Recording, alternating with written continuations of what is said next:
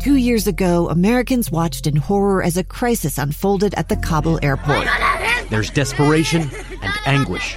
More than 80,000 Afghans have since arrived in America, but this story is still unfolding. I'm Andrea Smartin. In my new podcast, Stranger Becomes Neighbor, we'll find out what happens to these new arrivals in our communities. Who would help our newest neighbors? Follow us at kslpodcast.com, Apple Podcasts, or anywhere else you listen. This week's Teacher Feature Award goes to the awesome Tammy Lawrence. Amazing teacher.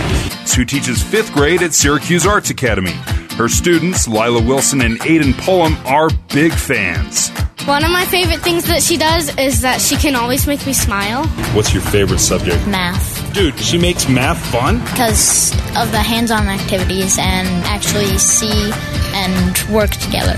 What does it mean to have students that nominate you and say, you know what, she was the one for me?